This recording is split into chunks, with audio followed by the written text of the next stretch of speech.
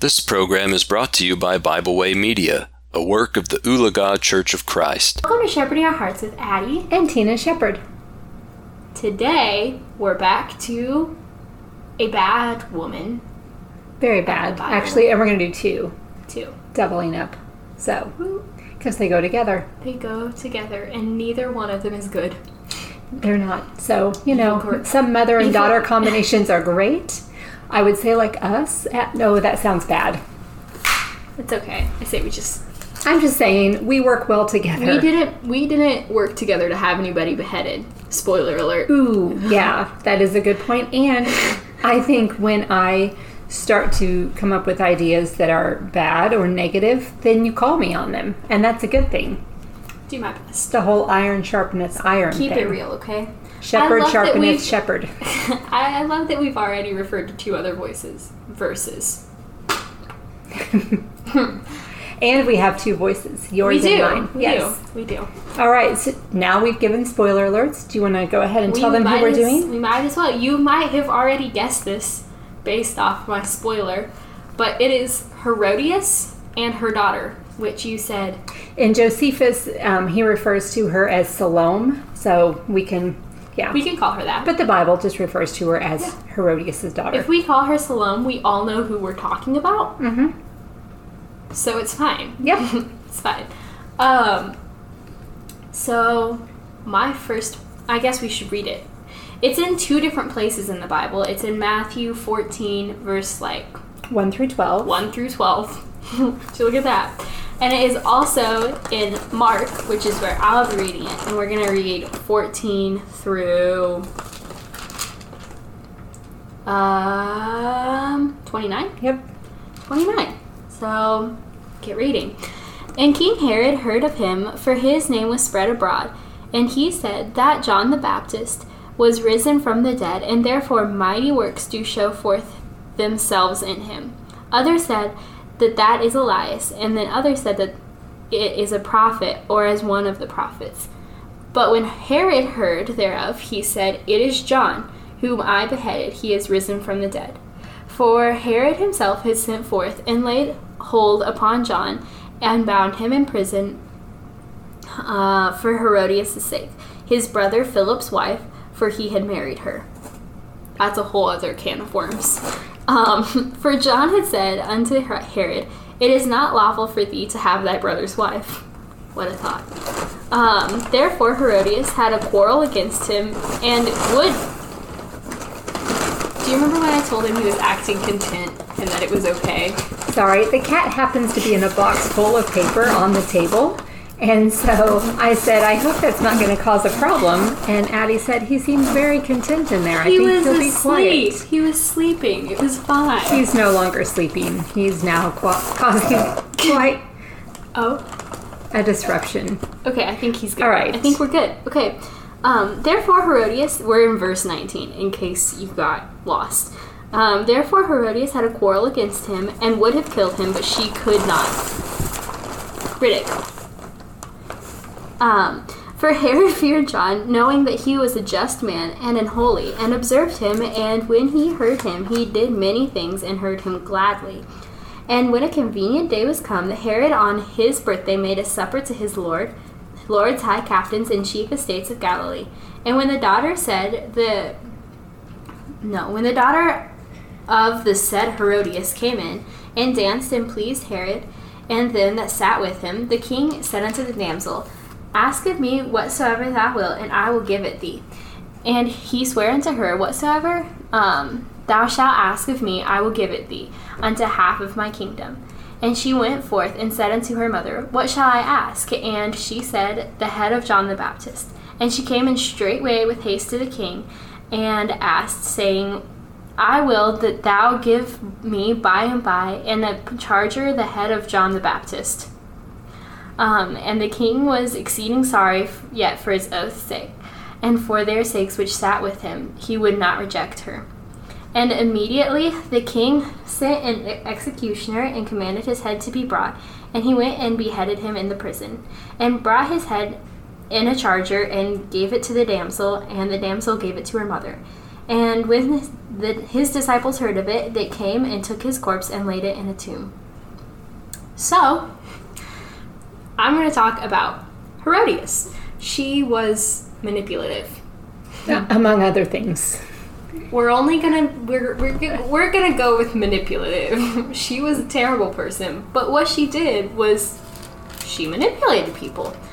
For instance, if we read verse 20, Herod feared John. He knew he was a just man. He knew he was holy, and when he heard him gladly. He liked John the Baptist. He liked what he was teaching. He was in favor of John the Baptist, but Herodias was like, no. Put that man in prison. So he did. Also, she told her daughter to ask for John the Baptist's head on a platter. Herodias' daughter could have literally asked for anything. Money, up to half the kingdom. You know that's not what she actually wanted. There are so many good options, and that was not the one I personally would have picked. I don't think I ever want anybody's head brought to me on a charger. And then in the Matthew account, it actually says that she had been instructed ahead of time to ask for this. It's Matthew 14, verse 8. Yeah. I had it written down and just referred to it. It says, "And she, being before instructed of her mother, said, 'Give me here John Baptist's head in a charger.'" Yeah. Wow. Yeah, so she's not a great person. And I would just say, too, relationship advice. Here we go. You're right. There is always some. But, women have to be so careful of being manipulative because... We're very good with our words. Yeah, and really, guys just need to take a stand when they know it's the wrong choice, right? But, Amen. yeah. And Herod knew. He did know because he was like, she wanted him dead to begin with, and he kind of just threw John in prison to appease her to begin with. And he felt bad. He felt bad that he had to behead him, but he was like, I can't break my promise. Also, we're not talking about him right now, but grow a backbone, Herod. And don't promise up to half your kingdom. If there's stuff you don't want to do. Especially when you know that your wife is not the best of people. If she was willing to, leave her own husband, who was your brother, and commit adultery with you, the moral standards, not so great. But yeah, instead. So he said he can't lose face in front of all of his, captains and all of this, so he gives in to her. So, yeah, manipulation. And the other thing, I was going to talk a little bit about her daughter and how she was instructed by her mother, but she really could have said no. She could have chosen a better way. We are told in Ephesians 6, verse 1. I thought I marked it, but I didn't. Ephesians 6, verse 1 says, "Children, obey your parents in the Lord, for this is right." So we are instructed in God's word to obey our parents, but that whole phrase, "in the Lord," that's an important phrase. Highlight it in your mind. Mentally highlight that phrase. Because that's the one that changes the rest of it.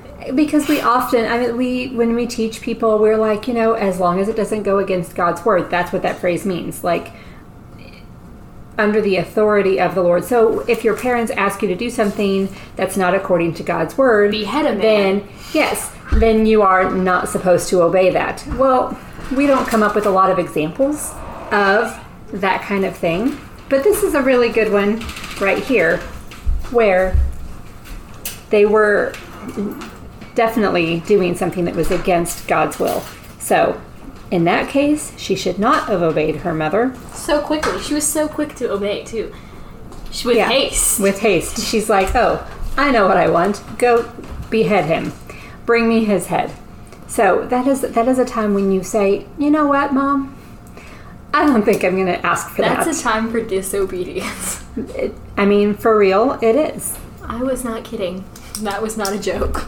Because the other thing, if you go back just a step further, before the whole murdering John the Baptist problem, if you go to Galatians 5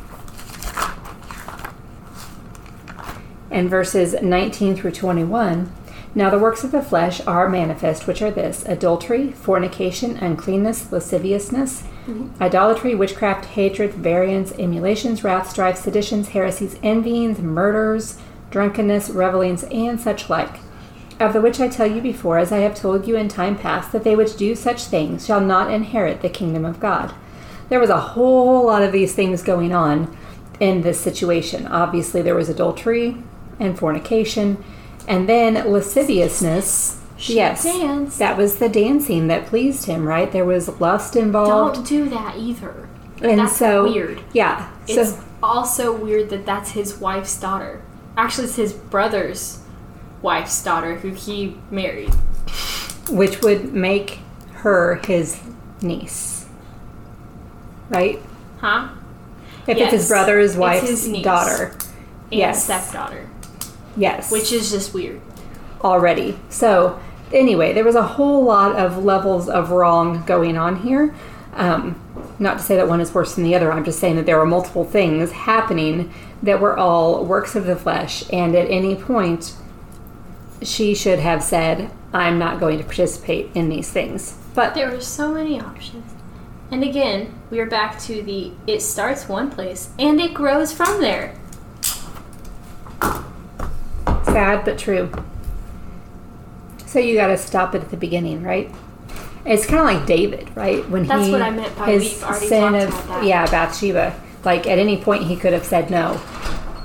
Huh? Oh, Wyatt's home too, guys. All right. So I think that wraps it up. Yeah. All right. Don't be like Herodias or who we've decided to call Salome. Yes. And last thing, do we say thank you? Thank you. Thank you. We hope you enjoyed this program. We encourage you to subscribe to our podcast on Pandora, Spotify, or Podbean. Thanks for listening.